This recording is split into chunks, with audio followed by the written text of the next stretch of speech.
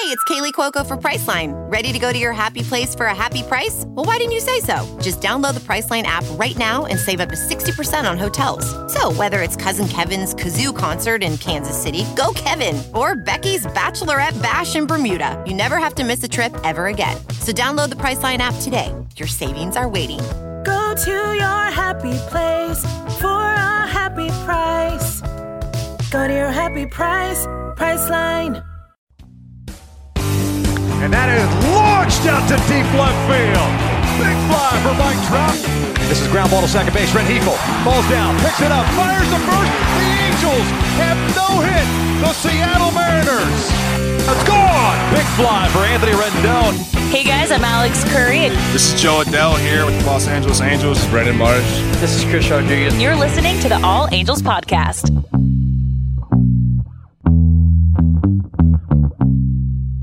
And welcome to another edition of the All Angels Podcast. I am Dan Garcia, joined with the curator, as always. And we're back at Halo Haven.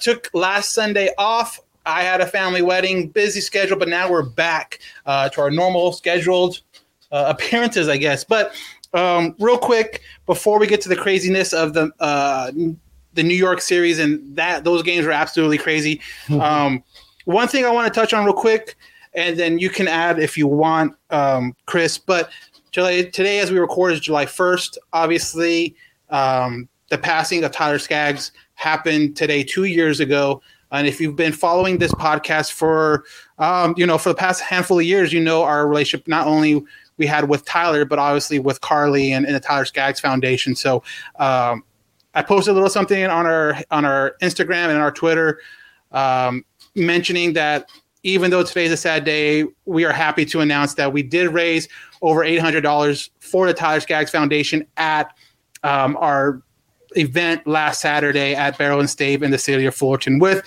the biggest of help with the Inland Empire Bearded Villains. And that was just a great sight to see all these people get together and for a cause. And it was great. And obviously all the donations were made in Johnny Maggs' name.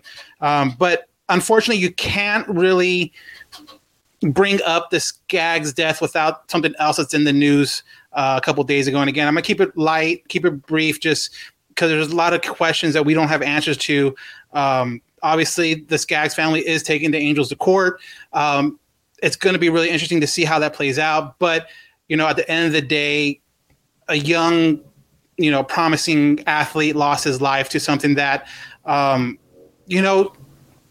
maybe could have been prevented, maybe not. When you're dealing with something like addiction, it's a very tricky matter. Even if you don't maybe know someone directly affected by something like that, I guarantee you know someone who does. So I don't want to speak too much of it because obviously there's a lot of questions and a lot of answers that we don't have yet. But I felt today, July 1st, something that had to be brought up and just wanted to touch on that real quick. So Chris, if you have anything else to add on that. Yeah, I saw the news break. Of course, it was expected. Statute of limitations were running out, so they did file, and you knew it was going to happen. I can't blame the family one bit. Right. If we were in their position, we probably would be doing the same.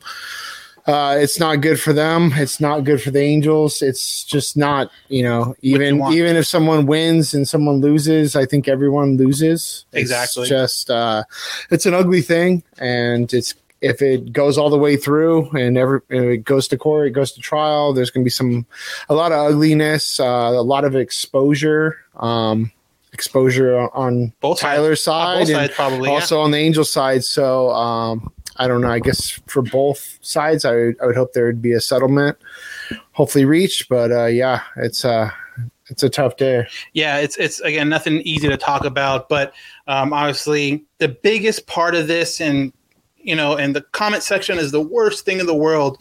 I feel is that at the end of the day, it's someone lost their life. And I just hope, I guess is a better word, that people don't lose sight of that. All the money in the world won't bring Tyler back. And for people that are judgmental on the family, I've seen a lot of that. Us knowing the family the way we do, we know how deeply hurt they are and how is played out is exactly not the way they wanted it to. So that's kind of it on that front. But yeah, it's definitely not an easy topic to talk about, but I felt like had to touch on at least a little bit, especially with today being the day that it is. Yeah, I feel like you could make it its own podcast if you truly wanted to. And yeah, the comments are ugly. I used to read all the comments, especially like on any type of LA Times or ESPN and Twitter. Yeah, it's just very ugly. Like, calling Tyler a drug addict, he blah, blah, blah. Right. But, everyone has a struggle. Everyone has an addiction. It might not be what his addiction was or but it could be, he could have something else. Right. And so, I don't know. Yeah. And also his addiction wasn't to what killed him. It was fentanyl. And if you've been reading the news at all, fentanyl, just a real minuscule doses will kill anyone. Yeah. And Tyler wouldn't have died if he didn't have the fentanyl. So that's pretty much it. If he would have just taken what he was addicted to, he would have lived the rest of his life and he could have lived on doing that same thing. He knew what he could handle, unfortunately. Yeah, whether it's a good or bad, it's just without that being introduced. And if you see how many deaths are happening, especially in Southern California due to fentanyl, they're on the rise like thousands of %. And it's a crazy thing. So I don't know. So yeah, I try not to judge people on their worst time, their worst judgment. So I'll keep the same thing with this. So again, there's no easy way to transition, but we have to. There's games to talk about. Obviously, like I mentioned before, before the New York series, we have the Tampa Bay series. We didn't really talk about that. Dropped the first two, but Patrick Sandoval coming through on Sunday. Kind of like what you mentioned before on a podcast a couple weeks ago, that you have to give this guy a start, and he's paid off so far with that opportunity. Yeah. So nice to have like a solid young left-hander in the mix. Exactly. So a lot of praise goes to Sandoval. He taking that opportunity and absolutely running with it right now. And with Jose Quintana coming back, not getting a spot back, but coming out of the bullpen, and that kind of is forecast for something that's going to happen in the future when we get to it. But Sandoval gets the single win in Tampa Bay. The Angels only end up taking one out of the three.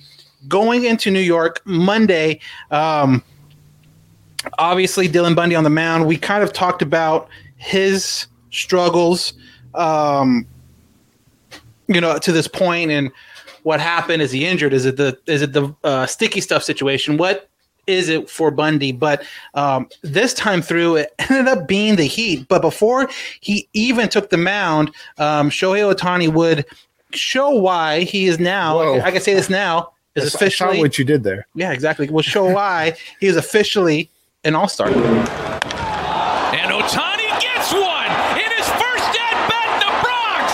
Got it! Dude is amazing! Told you he'd get a hit. What do you think about Matty Zavi call right there? This dude is amazing. Biggest stage in the world, and to come out right out the gate, and it's a short porch. Yeah, but still, regardless of the short porch, it wasn't pressure, matter. The nerves, Yankee Stadium, and I'm pretty sure there's a huge Japanese crowd out at the game. Oh yeah, definitely. And then what I really did like is I saw a lot of New York fans even giving them like a ovation, recognized game, or give them So I did appreciate that. So.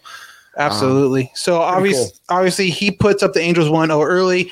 After Anthony Rendon walk, Jared Walsh comes up to the plate, not knowing at this point he would play a huge factor in this weekend, but he does this. Walsh centers up a ball and sends it out to deep left center field. That's off the base of the fence. Rendon's being waved around. Throw to the plate, not nearly in time. 2-0 Angels on an RBI double by Jared Walsh. A guy that continues to produce for the Angels at that first base spot. Hate to say it, but Albert who? Who? Exactly. Oh, yeah. Albert. That Wolf. guy. I think I heard of him. Yeah. So, anyways, Angels would be up 2-0 at the end of the top of the first. It was hot. It was muggy. Obviously, the humidity came into play quite a bit. Bundy would give one of those runs back in the first inning to make it 2-1. In the bottom of the second, though, this is where it gets kind of strange. After giving up a home run and a single with 2 out in the inning, all of a sudden Bundy, and if you watch this game, it looked like he dipped his hat in like a cooler and then put it on his head. It was dripping. I don't know if you watched the game at all. I didn't see when he upchucked. Yeah. Yeah, so that's exactly what this turned into. Nor did I want to watch a video of it. So, obviously, like I said, hot, humid. I kind of talked about. I did a live right after. I don't know if it was just him not prepared for that kind of heat or what the case may be, but with 2 outs in the second inning, he ends up going to the back of the mound and just letting it all go. Dude, have you ever thrown up in front of people?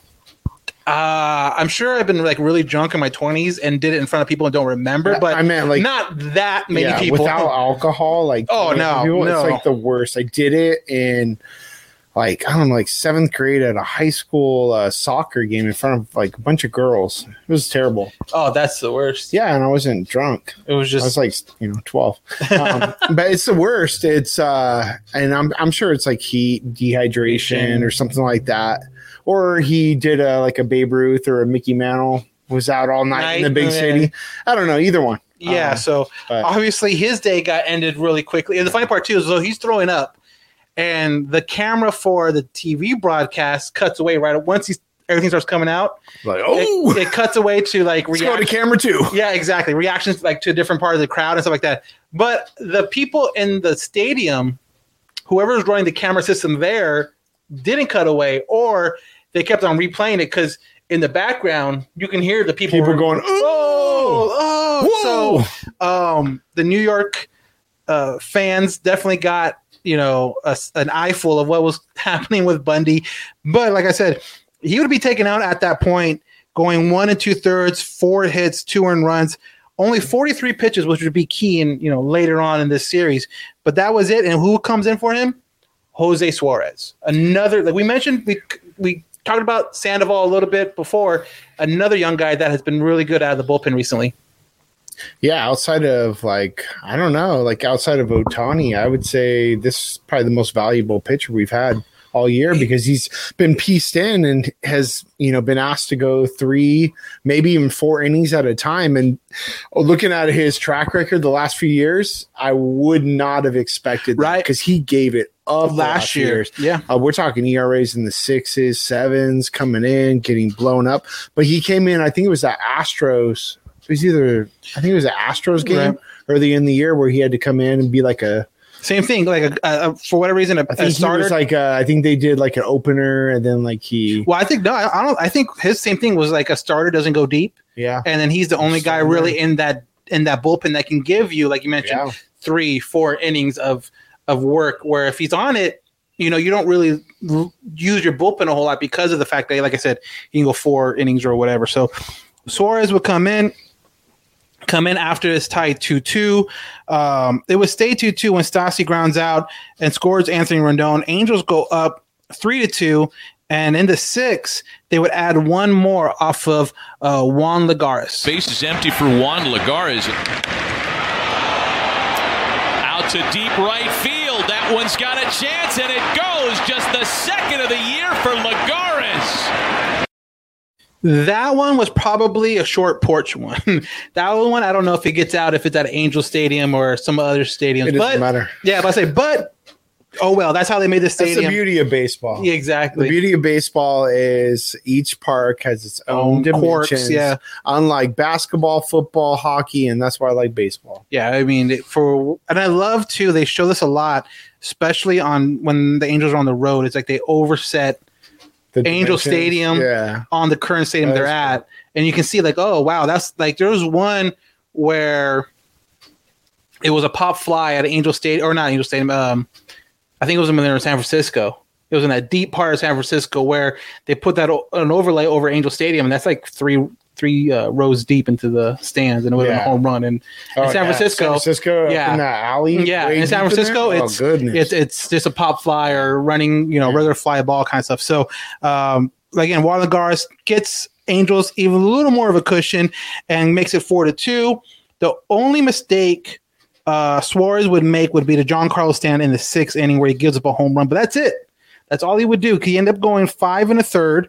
So, like you said, that's like a good start for pitchers nowadays. A 5 1/3. That's quality start. Yeah, with 2 hits, 1 earned run, the home run I said gave up to Giancarlo Stanton, and 5 strikeouts. So it's like that's a start right there. Some people were worried, like, well, what if he doesn't go deep into games? It's like he went 5 innings, or into the 6th inning, That's a regular start for a lot of pitchers now. It's like he doesn't, especially for our pitchers, right? He doesn't. How many of our guys? He doesn't need to go 7. Like if he can give you into the 6th inning, you'll take that every time, especially when he's only giving up 1 run.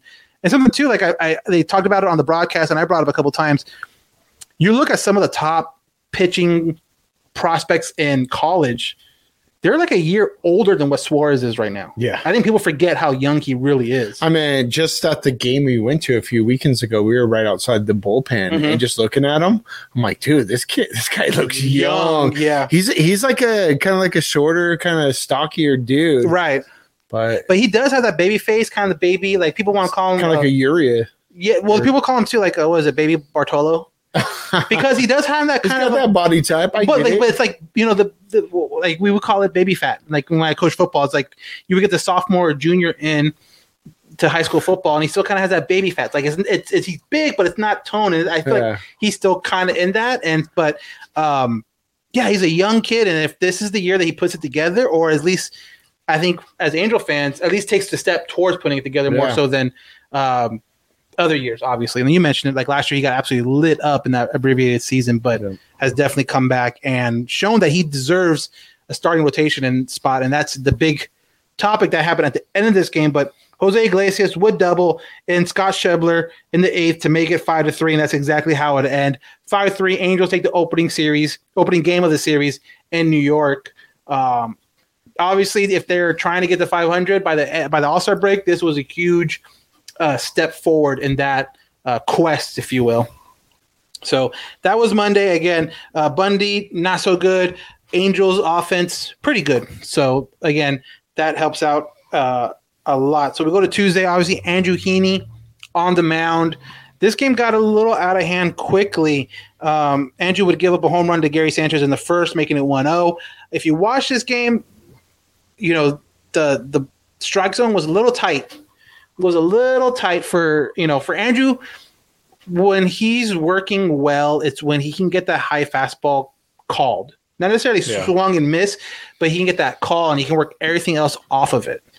But he wasn't getting that call in this game, and it really showed that when that doesn't work, he doesn't have the stuff where you can throw it in the strike zone and the movement will do the work for you kind of deal. Like he has to set stuff up to work later in the game, and when that didn't happen for him, he had a really, really tough game. Like I said, gave up a home run to Gary Sanchez in the 1st. Angels would come right back, though, in the 2nd with a 2-run home run by Jose Iglesias, who has been kind of a Yankee killer this whole series, which is there's always seems to be one in the Angels lore because, you know as much as anybody, Angels, for whatever reason, always seem to play the Yankees really well. Yeah, it's like one of those teams, I mean, whatever team it was for you, like when you're, playing football, baseball, whatever it is, it's that team you get up for. Yeah. And even though they're in 4th place in the, AL East, it doesn't matter. It's the Yankees. It's the most storied franchise in the history of American sports. And you're in a brutal ass environment. That whole roll call stuff that's going on in the outfield.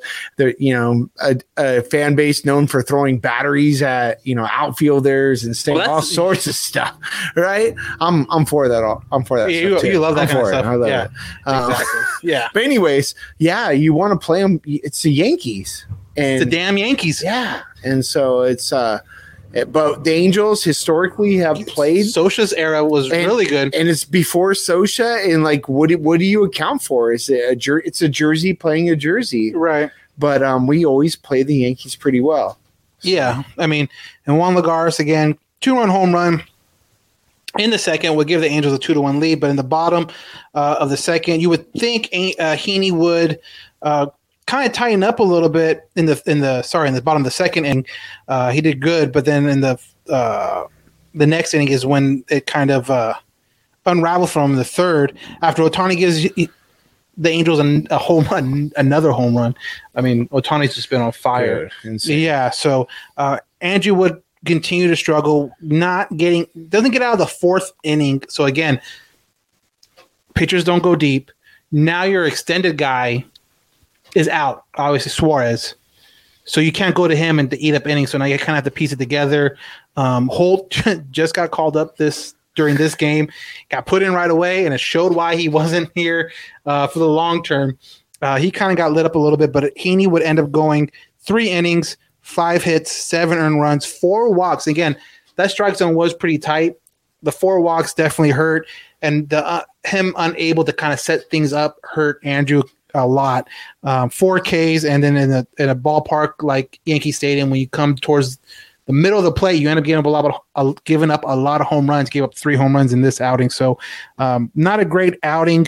Gave up, like I said, a home run to Sanchez, and then obviously Andujar also, but not a great outing by him. And Angels were never really able to recover from that.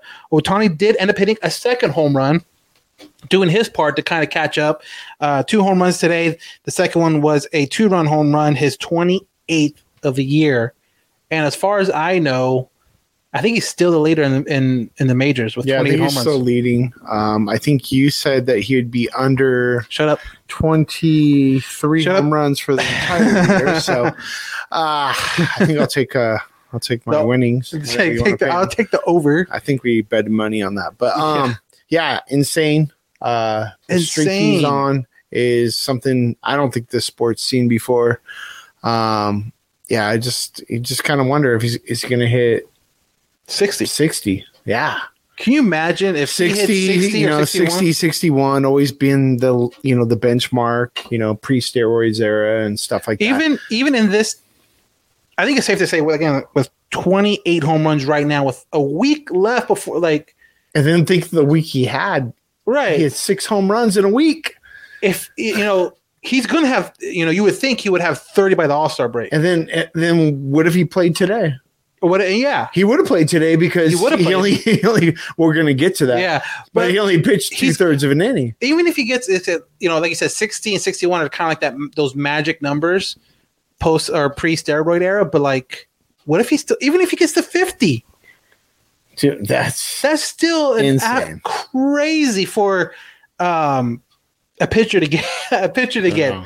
Obviously, super exciting to see at the plate. A guy that when he's at the plate, you definitely don't want to miss it, because it just seems like once a game he's going to put one out. Or, I think too, extra base hits. I think he's leading the majors in extra base hits, because you have Vladdy, who's Vladdy Jr. right behind him, but Vladdy Jr. isn't getting as many doubles and as many triples and as many stolen bases as Ohtani is. Obviously Vladdy is a little bigger, so he can't run the bases as well as Ohtani, as fast as Ohtani, but still, it's just, and even in this game, in the 9th inning, Ohtani is, he hits a ball, infield grounder, but he's still busting his ass down the line. He almost beat it out. Gazelle out there. Dude, his legs are so long that you don't think he's as fast as he is. Smooth.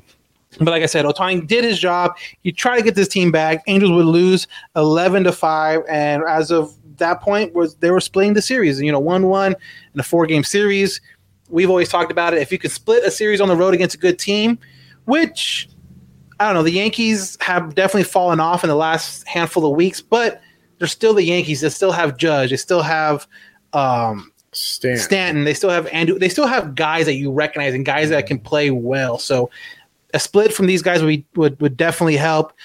Going into Wednesday now, batshit crazy game. I mean, I don't know how else to put it, how else to talk about it. But Phil, let me get this first. Ohtani on the mound. So all that hype rolling over into the next day with Ohtani taking the mound for his first time in his professional career ever playing against the Yankees. In the Yankees, pitching. He's never. Well, he batted. Pitched he never pitched against the Yankees. He's batted against the Yankees. Homer away.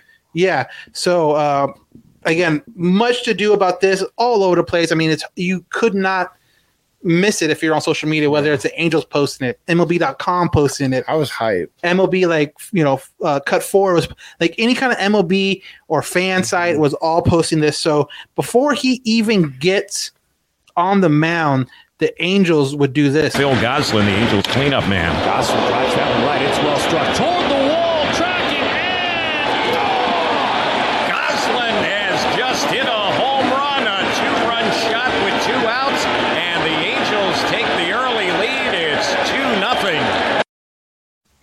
So the goose is loose, as Gooby likes to say. 2-run home run, batting cleanup. And I also would like to mention the only 300-plus hitter on our team, I think, right now.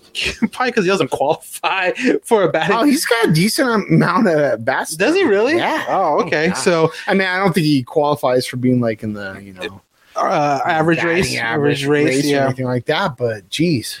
Yeah, I mean, Angels, if anything, have a abundance of utility guys. You talk about Phil, you talk about Rengifo, you talk about Wong, who's obviously down in AAA right now, but he can come up and play multiple positions and do it, decently. Mm-hmm. Rojas is, okay. Like I said, like as a utility kind of bench player, they seem to have the market kind of set on that. And then even too, I guess you could say, yeah, I don't know if that's like a market you want to win. But. No, it isn't. But hey, you got to look at the bright side. Yeah, as a manager. You love that. You absolutely love that as a manager. The Ohtani, let me see. So let's see what this. The Ohtani start was like a heavyweight fight where one of the boxers get knocked out. Yeah, that was kind of how it happened. Obviously, the Angels were up 2-0 at the top of the first. Ohtani on the mound, like you mentioned, in the middle of New York. And this is a start he definitely would want to forget. He is, and I'm not going to say he, pitchers in general, every pitcher will have this kind of a game. I just don't know if it's going to be with this many people watching, but every pitcher will have this kind of game. Dude, that is, of all games that you do not want to have that game, it was that game. And going back to what you're talking about, Heaney's start, he started getting closed in by the umpire. He wasn't getting those. He wouldn't get the borderline calls, and it got him early. The walks mounted up, and the game got out of control. Exactly, and it's a mental thing. And then he could not hit the strike zone. It was apparent, and gave up some singles to left, and boom. Yeah, you could tell his control was an issue, and we've talked about this before on the podcast, where it's like when he normally comes out and has a good outing, his velo isn't great. Like it's sitting at like 90, 94, 95. Yeah. This time when his velo came out, it was up there already. So in my head, I'm thinking adrenaline. He was like 94, 95, but then he cranked up. That's what I'm saying. And like for a few guys. And they said it usually comes later in the game. Like, and I think the adrenaline kind of got to him at that point. Yeah, he was getting squeezed out. Well, that too, yeah. Big time. And then that's just defeating as a pitcher. You got a 3-2 count, and you get that walk and another walk. Pitch count went up way up. I want to say he was almost at like 60 or something. He was at like 50. Or I should look up. Yeah, but it was definitely way up there for the first inning. And his command wasn't there. And we've always talked about with Ohtani, his biggest thing is getting out of that first inning, get it settled in. Never able to settle in. And the bigger part of this too, strategy-wise, is that he was batting leadoff in this game. Yeah, so you lose lose DH. So he would end up only going 2/3 of an inning, 2 hits, 7 earned runs, 4 walks, 1K. Yeah. That is not a line you ever want to see or that you really ever see. Yeah, it wasn't like he was getting just mashed on. No, it was like you got 2 hits that were hit pretty well, but everything else was walks. And then too, for as much struggles as New York has, they are very patient at the plate. They're not the type that, because they don't have a ton of speed, so they're not a type of team that will go first to third a whole lot, but they do work walks and they do work pitch counts, and that's exactly what they did. I mean, when you see Ohtani not throwing strikes, why swing?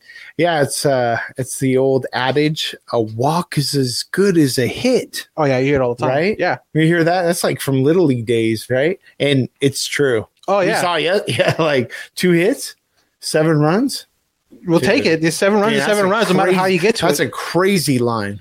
That's some productive. So obviously, like I mentioned, Ohtani would be out in the first inning, and this would put the Angels at a big disadvantage offensively. In the back of your mind, because of missing that extra batter, you don't have a huge bench. I think you had 3 people on the bench. You had Rengifo, Stassi, and your buddy in the outfield. Was it Gosselin? No, not Gosselin. He was playing already. Remember, he hit the home run. You're saying my buddy. What's his name? The one that says he can't hit a strike because he's always swinging at the highway. Oh, goodness. Schevler. I almost said Schwarber. I'm like, no, Schevler. Yeah. I wish it was Schwarber. Those are the 3 guys on your bench at that point. And if you remember the San Francisco game, that game ended with Canning in left field and Ward behind home plate. So you definitely don't want a repeat of that. Yeah. So with Ohtani going out so early, it definitely put the Angels at a disadvantage. But it would be 7-3 after the second inning, and in the bottom of the third, there would be the first rain delay of the night. Obviously, we mentioned before, it was kind of a muggy series, so you kind of felt like the weather was coming in.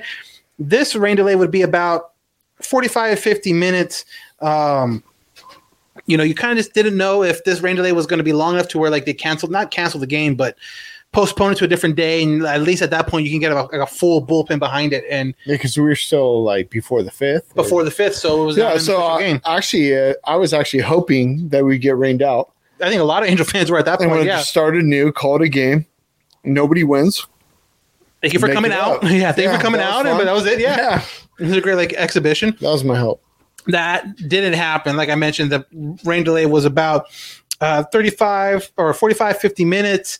But when we came back, again, this man, Jared Walsh, would come up to bat in the rain. Otherwise, you wouldn't be playing in this mess right now. Walsh, it's a high fly ball. Down off the end of the bat, but still traveling up, over and out of here. Jared Walsh. Right by the 385 sign. It drops into the Yankee bullpen, and that is a home run for Walsh. So Walsh would add another run on. And you can tell that the rain was really coming down. If you watch the highlight of that at bat, when the camera view was really up close, you could tell the rain was a big issue. So they hurry up and get through that half inning. And guess what? Call another rain delay. This one would last around 91 minutes. And the same thing where like they're done. This can be an official game if they really wanted to call it, because that was the top of the 5th. Mm-hmm. With the Yankees up, they don't need to have their at-bats. You can call the game. But after the 91-minute delay, Bundy would come into the game and give you 2 strong innings out of the bullpen. And it showed, like I mentioned before, only 40-something pitches before he got sick. Really paid off, I guess, in the long run. In this one, gave me, again, 2 innings. I think he struck out 3, walked 1. So a really strong inning, really strong outing from Bundy. Once play resumed, Brett Gardner would home run to make it 8-4 in the 8th inning. And at this point, you're kind of thinking, what? Well, I was thinking early on the game was over. So where were you at this point? I think I was asleep by this point. I don't think you would be the only one. Yeah, I conceded. I hate to admit that the game was over. I watched some How I Met Your Mother. Got started on that. Fell asleep. And I guess we'll talk about what happened after that. And then same thing with me is like you see this, I'm watching TV. With the East Coast game, I'm like, okay, cool. I'll watch it to a certain point. It'll be over. I can have dinner. I can whatever. With all the delays, you got to think about time investment. How the Angels have let us down the last, So after this, during the second rain delay, I'm eating dinner. I'm hanging out with my wife. I'm like, oh, let's watch Loki on Disney Plus. Love the show. Check it out. Free advertisements. Marvel. Yeah, exactly. Shout out to Brian Cosby. Yeah. So I get done with that show, and I have yet to see a final score on my phone. I see that Chapman's coming in the 9th, and the score is 8-4. But I don't see like a final score because I get updates when someone scores and when the game's final. Mm-hmm. I do not see a score finalized at all. So I'm like, you know what? After the show, I turn it over. I'm like, oh my God, there's 2 on. And then what ended up happening is that when Chapman comes in for the 9th, you get a leadoff walk by Ward. Lagares gets a fielder's choice, so he takes Ward's spot. But then he walks Stassi, walks Rendon, and with the bases loaded, Walsh comes with the bat, lefty on lefty. And if you've seen Walsh's numbers against lefties, they haven't been great. Yeah. So you're kind of like, all right, as long as he doesn't roll into a double play, maybe we can get something. Well, he did a little bit better than that. Here in the ninth inning for the Yankees. And he swings and lifts a high drive out into right center field. It's way out of here. The Angels come all the way back. Grand salami time for Walshy. Wow, just like that. Exactly what Gooby said. Just like that. It is tied 8-8. Bottom of the ninth. Off Aroldis Chapman. Yeah, like you got to think about this. This is Walsh's coming of age moment. This is, I have arrived. I'm not just some, 30 plus round prospect. Yeah. I put up some decent numbers. I took over for Albert Pujols. This is like, I'm legitimate right now. I heard it's my second home run of the game, and I hit I don't know if this is his first grand slam, but I don't know, but this is huge. Dude, this is his defining moment What's a bigger moment in this season alone? His walk-off against Chicago early in the season, or this grand slam to tie it? No, this grand slam. This is what the Angels need to right the ship. Yeah, I mean, maybe that's what it takes. I don't know. Dude. But he ends up getting a grand slam, tied 8-8. They would make a pitching change, the Yankees would. Phil Gosselin comes up, walks. David Fletcher singles. And now tied 8-8. And I felt like this too in the ninth inning. You have to win it here. You can't go to extra innings with all this momentum that you built up. Yeah. You have to win it now. And Luis Rengifo, who was, again, pitch hitting for that pitcher spot, because, again, Ohtani got out early. A couple of pitchers got a couple at bats. But at this point, you have to pitch hit. Luis Rengifo does this. Rengifo lines it to left field. It's down for a base hit. One Angel, another comes on down. They had a pair. The Halos lead it 10-8. So the Angels take the lead 10-8. Will end up adding one more to make it 11-8 when Taylor Ward comes up. The guy who started all this by taking a walk comes up, gets a double. Luis Rengifo would come around to score, making it 11-1. Raisel Iglesias would come in 1-2-3 in the ninth. Thank you for coming. Goodbye, Yankee fans.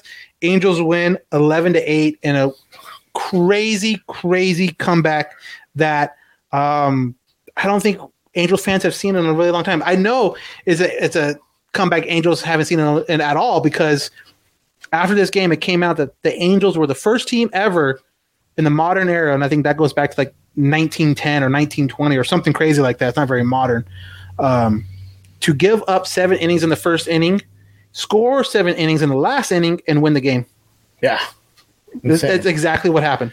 Insane. That's why I stopped watching. Yeah, this is why you fell asleep. The chances were very low. We're not great at all. So obviously the Angels win. The rain delays were huge. The game itself took 3 hours and 44 minutes, but add on 2 hours and 13 minutes worth of delays. You're talking about like a 1 o'clock ending over in New York. But for us, the West Coasters, it's like a normal game. It was over by like 10:05, 10 something. I don't know. I wasn't there for it. Yeah, that's right. Okay, that's all that. So huge victory for the Angels. Huge.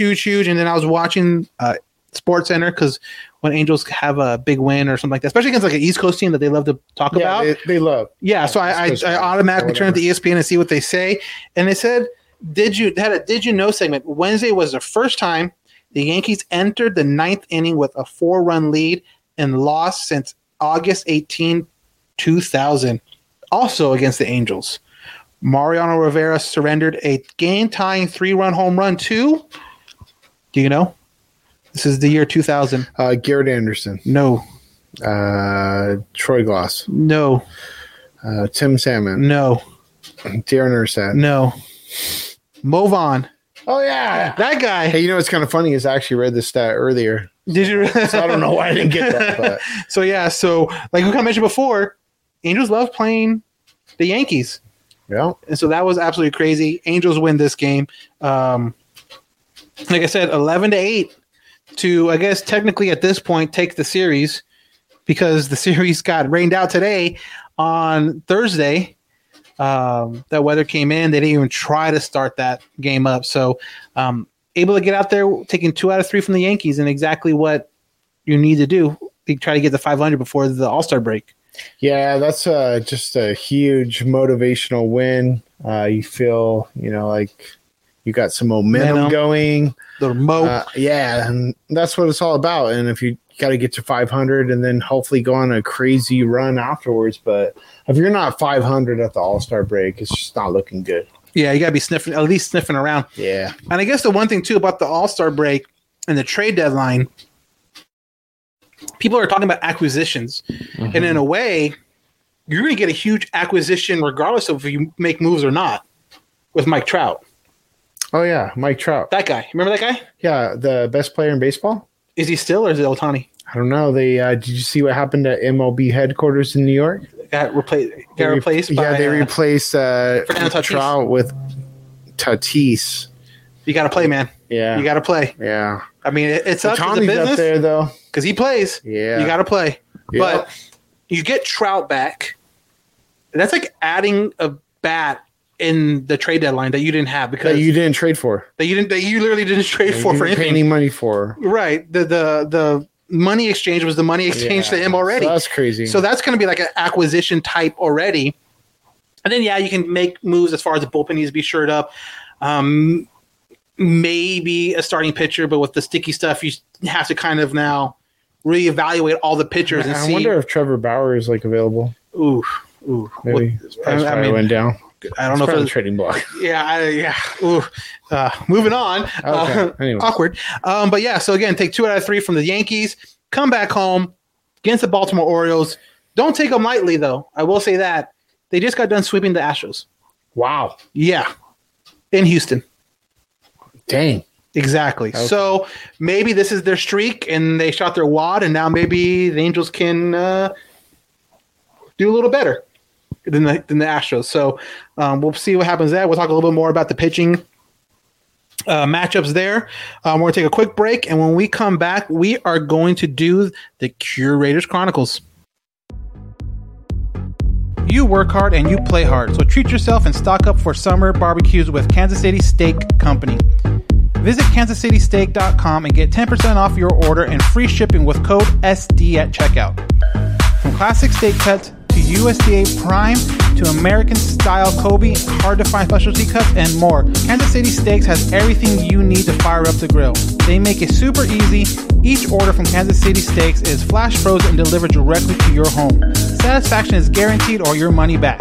Imagine relaxing in the backyard with family while enjoying steakhouse quality meals from Kansas City Steaks. Try their butter tender filet mignon, Kansas City strip, juicy steak burgers, all beef jumbo hot dogs, and even a complete meal combos.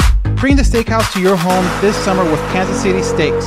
Go to kansascitysteaks.com and get 10% off your order and free shipping with code SD. That's kansascitysteaks.com, promo code SD. Again, that's kansascitysteaks.com, promo code SD. I want to talk about Spotify Green Room. Spotify Green Room is a live, audio-only sports talk platform, which is free to download and free to use. You can talk to other fans, athletes, and insiders in real time. Perfect for watch parties, debates, post-game breakdowns, and reacting to breaking news. All you need to do is download the Spotify Green Room app free in the iOS or Android App Store. Create a profile, link it to your Twitter, and join. That's it. It's that easy. So go ahead and check out Spotify Green Room. Let's go!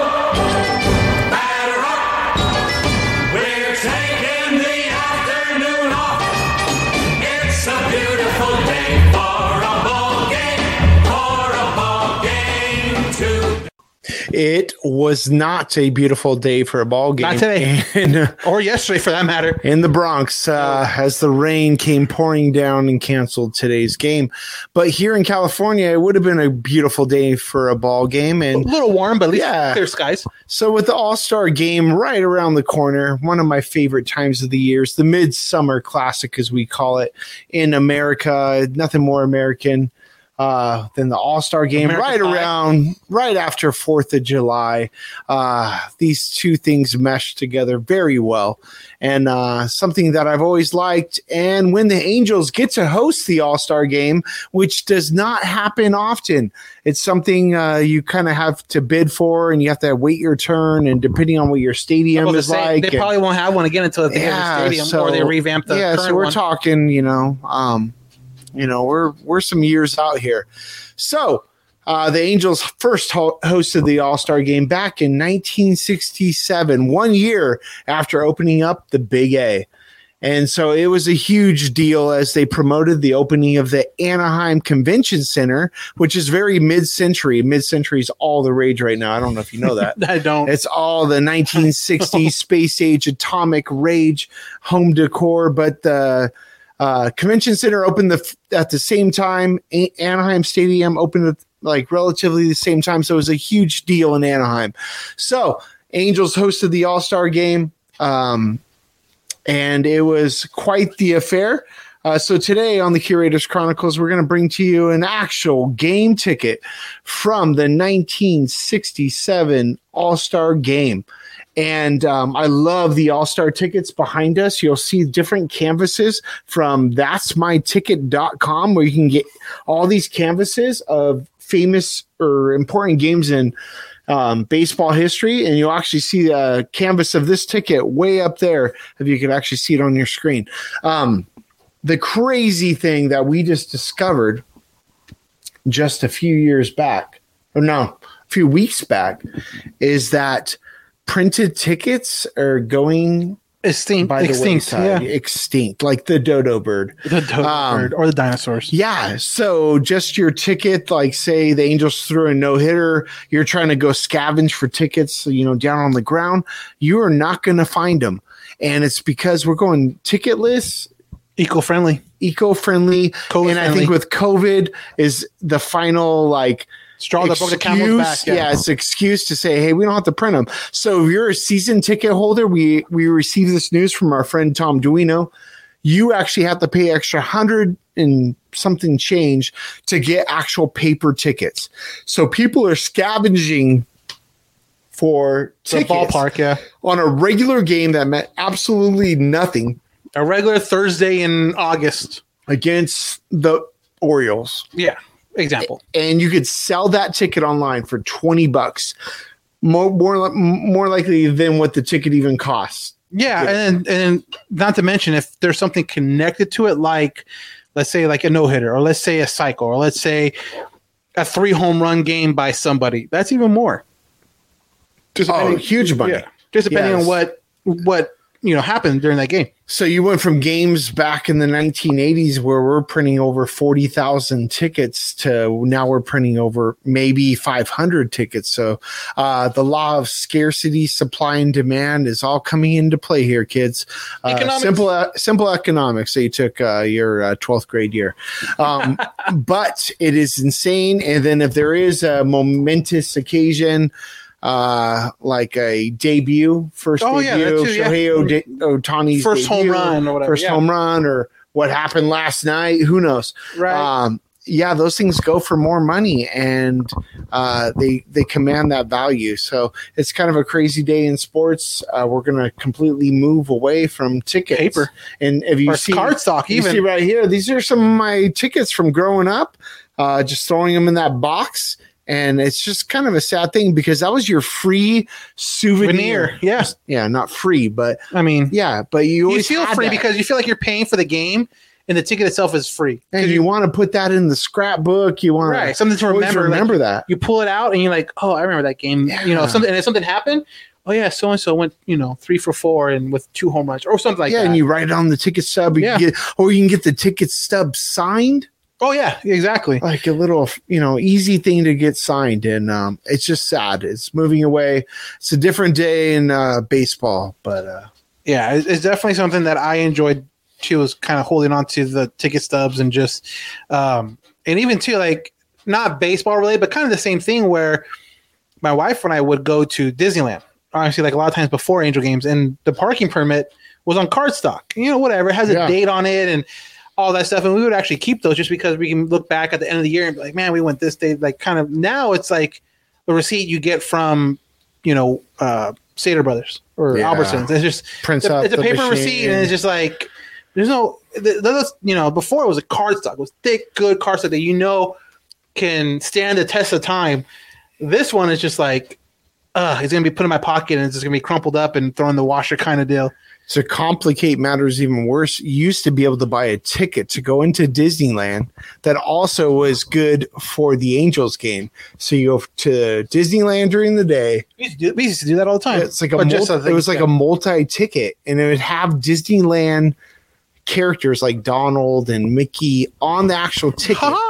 And then you would take that over to Angel Stadium and you'd get right in. Part during the Disney era. Yeah. No, this is way before. Really? Okay. This is like 60s and when they first started to get people in there. So super cool stuff. Gotcha. So the ticket stub is going by the wayside. The All-Star game's on the horizon. Angel Stadium, as you know, Angel fans, has hosted the All-Star game in 1967, 1989, and 2010. Did you go to any of them? I went to 67, I was not born. Well, yeah, okay. I wasn't even a thought. 89, I went to like the Fan Fest, and 2010, I went to the Home Run Derby. Okay.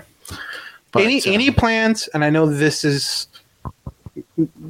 enemy territory, if you will, but any plans as of right now to make an appearance at Dodger Stadium next year for the All-Star game? I would love to. Would you rather go to the All-Star game itself or Home Run Derby? Probably Home Run Derby.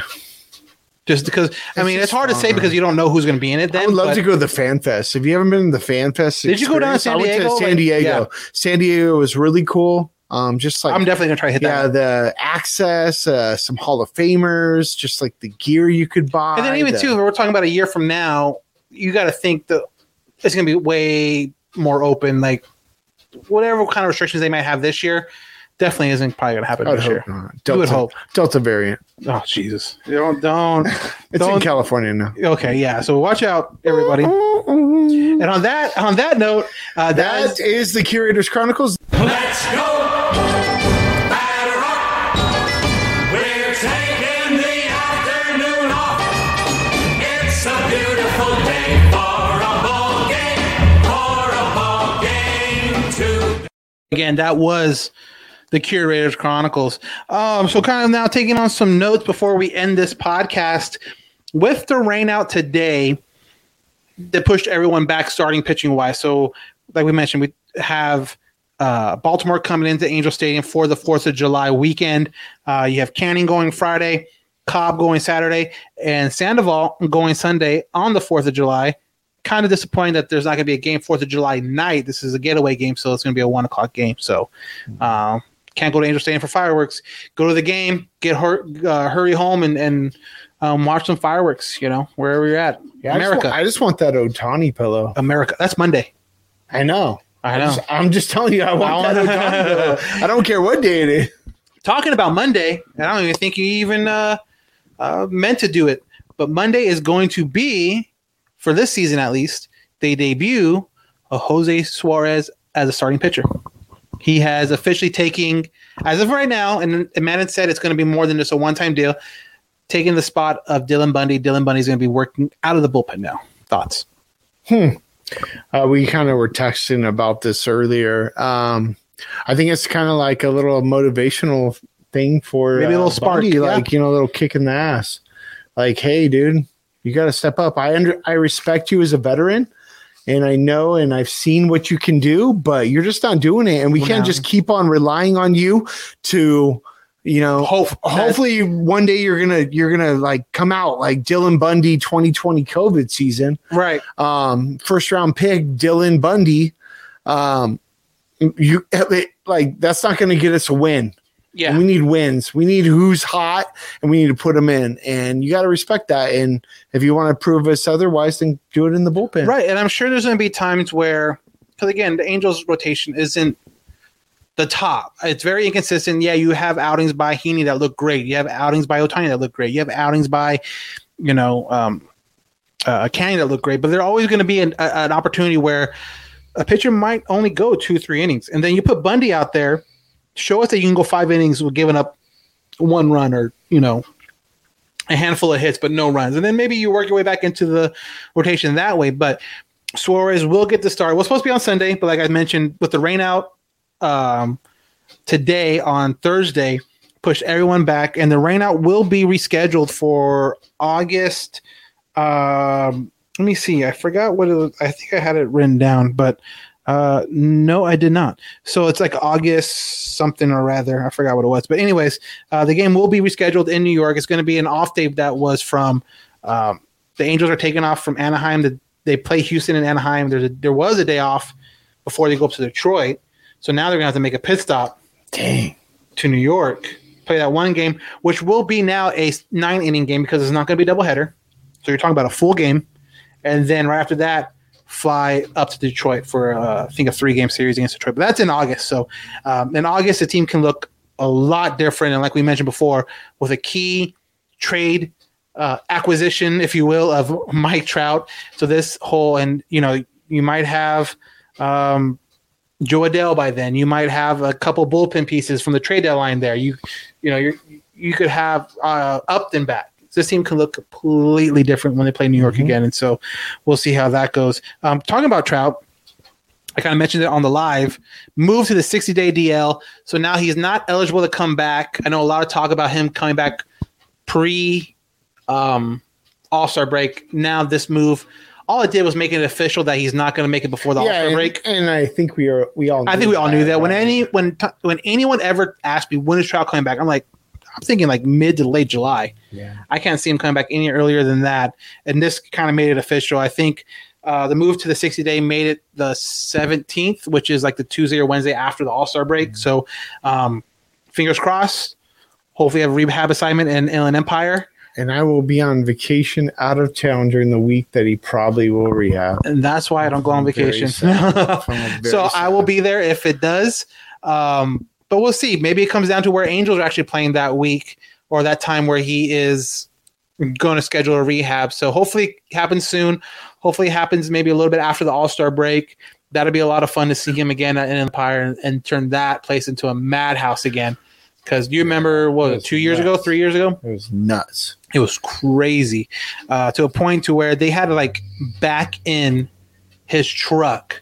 Into the tunnel. Like, if you've been to Inland Empire, for the players that get in and out of the locker room and to their cars, you have to walk through the concourse. Yeah, you have to walk through the concourse, and that's a great time for fans like us. If we know the minor leaguers and some big names, we've gotten a lot of signatures and just talked to guys there as they're walking to the car or whatever. But when Trout was there a handful of years ago, or a few years ago, they backed his truck and literally to where that door is. Then barricaded. Oh yeah, heck of it. Yep, and he bounced. So obviously, we'll see what happens. Hopefully he rehabs there, and if he is, I'll be there at least. I don't know if Chris will be. I guess coming on the Chris's schedule, but I will be there at least, and hopefully bring you some live footage from there. So that's another thing. Trout 60-day DL. Another thing. 9 games left now to the All-Star break. The Angels need to go 6-3 to finish at 45-44. At the break. And like I mentioned, 3 against Baltimore, 3 against the Red Sox, both at home, and then 3 on the road against Seattle. Do they do it? Do they finish above 500? Yes. Yes, you calling it now? Yeah. So again, out of the 9, they need 6 wins. Yeah, we take 1 from the Red Sox. You need a sweep in there between the and then we take 2 out of 3 from Seattle. And then you say you're sweeping Baltimore. Yeah. Hopefully the 2 out of 3 in Seattle is when I'm going to be there, because I will be there for that Saturday-Sunday game. All right. Boots on the ground reporting from get the T-Mobile Stadium. A little pep talk. I'll try. I'll be like, guys, hey, remember me? I just want to be one of those guys, and you saw it a lot on the New York game, especially with it being so late, where there was only 4 Angel fans at the end of it, behind the dugout. So I'm going to be one of those guys. Just look for me. Way to rep, man. Yeah, do it. Send me a photo. Send it to our DMs, Halo_Haven, if I'm on TV. So last question we have here, I put it on our Twitter. Again, it's at Halo_Haven. With the idea of Ohtani, obviously, being an all-star, he is under control So Ohtani's contract, he signed for 2 years, and then that third year is in his last year of arbitration. So technically the Angels have him for 3 years under control. So my question on Twitter was, with Albert's money coming off the books at the end of this year, if you can go into this offseason and make one move, would you give a big extension to Ohtani, like a Trout type extension, or would you sign a top free agent starting pitcher? I'll drop the money on Ohtani. So 62% said give Ohtani the extension, and 38% said go after the top free agent starting pitcher. You're going to find a better pitcher than Ohtani and a better hitter? I don't think so. Not in this class. I know a lot of people are high up on Noah Syndergaard. He's going to be a free agent, but he has yet to pitch in this season. I don't even know if he's going to pitch this season because of Tommy John. Yeah. Ohtani's a 2-for-1. Yeah. And I think you have to give him. You just signed the best free agent hitter? Yeah.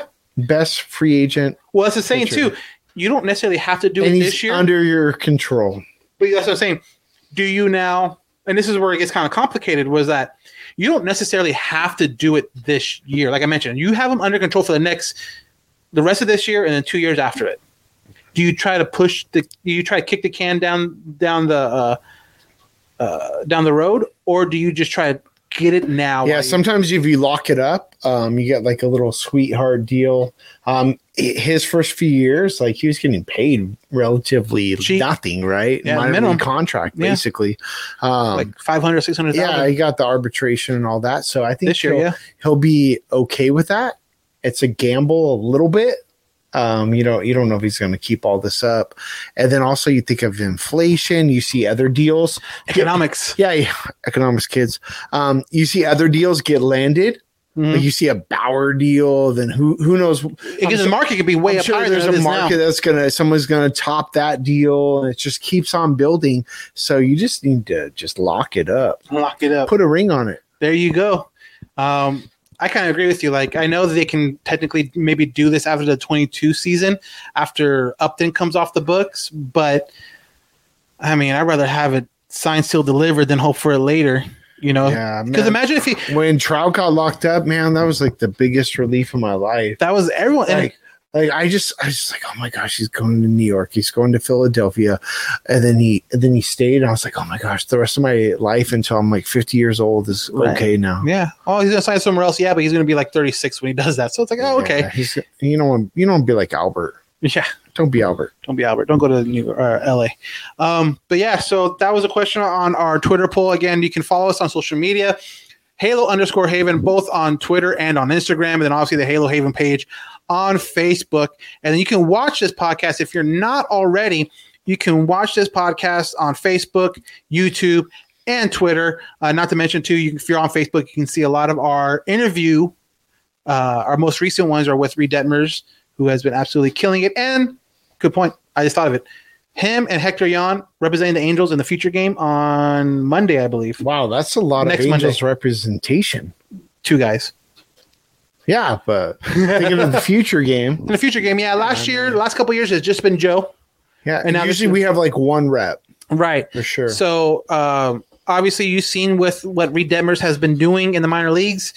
Had like a 16-game strikeout or a 16 strikeout game, but gave up like 5 runs. So you're kind of like, okay, he still has some work to do, but you can definitely tell the talent's there. You definitely tell he's going to be competing for a rotation spot next year for sure. Then Hector Yan, a little bit younger, left-hander, up in high A out in Tri-City, Dust Devils, up in the Washington area, I believe. So a guy that might be a little bit further out, but a lot of promise from him as well. But like he reminds me of like a Suarez as far as like an international signing, super young, super raw. So you're hoping that he comes around and really can make a dent with this rotation maybe in 2 or 3 years. So something to look out for. But that's going to be the Monday before the All-Star game and the Home Run Derby. So not this Monday coming up, obviously, the day after 4th of July, but the Monday after that, it's going to be Futures game Monday. No, sorry, Futures game Sunday, Home Run Derby Monday, and All-Star game Tuesday. So it's going to be a packed schedule. And like Chris, I always enjoy the Home Run Derby. And with Ohtani now. Ohtani, goodness. Ohtani, so far, and I know this. Where? Colorado? Colorado. Colorado. So I know the participants. Matt Vasgersian might not, but I do. So far, it's Ohtani, Pete Alonso, the defending champ, Trey Mancini, which, if you know his story, cancer, coming back, cool dude, and then the local or the hometown boy, Trevor Story. So you have 4 out of the 8 already taken, and we'll see the next week who pops up and who takes those last 4 spots. We know it's not going to be Tatis, and we know it's not going to be Vlad Jr. So, hopefully they get some other big names in there. But either way you look at it, I think Ohtani's taking it. Yeah. I mean, he's going to put on a show. Yeah, he's gonna, that's going to be sick. We're going to have to talk about it as we get closer, what our under-overs are going to be. Since our under-overs for the home run total for the year has gone way bad, maybe we'll make an under-over for the home run derby. It escalated very quickly. Exactly. So that's pretty much going to wrap it up for this episode of the All Angels Podcast. Again, follow us on YouTube. Follow us on Facebook. Follow us on Twitter. All Angels Podcast on YouTube. We put a little video together, and I'll probably end up posting it on Instagram later in the weekend. But our time at Barrel and Stave in the city of Fullerton, we talked about this fundraiser event for the Tyler Skaggs Foundation. Over $800 raised for the foundation. It was a really fun time, and like I said, we have a video out on our YouTube now, and I'll probably end up posting it on our Instagram down the line. So definitely check it out. So I am Dallin Garcia. I'm the curator. And we will catch you again Sunday, 4th of July. Have a good night.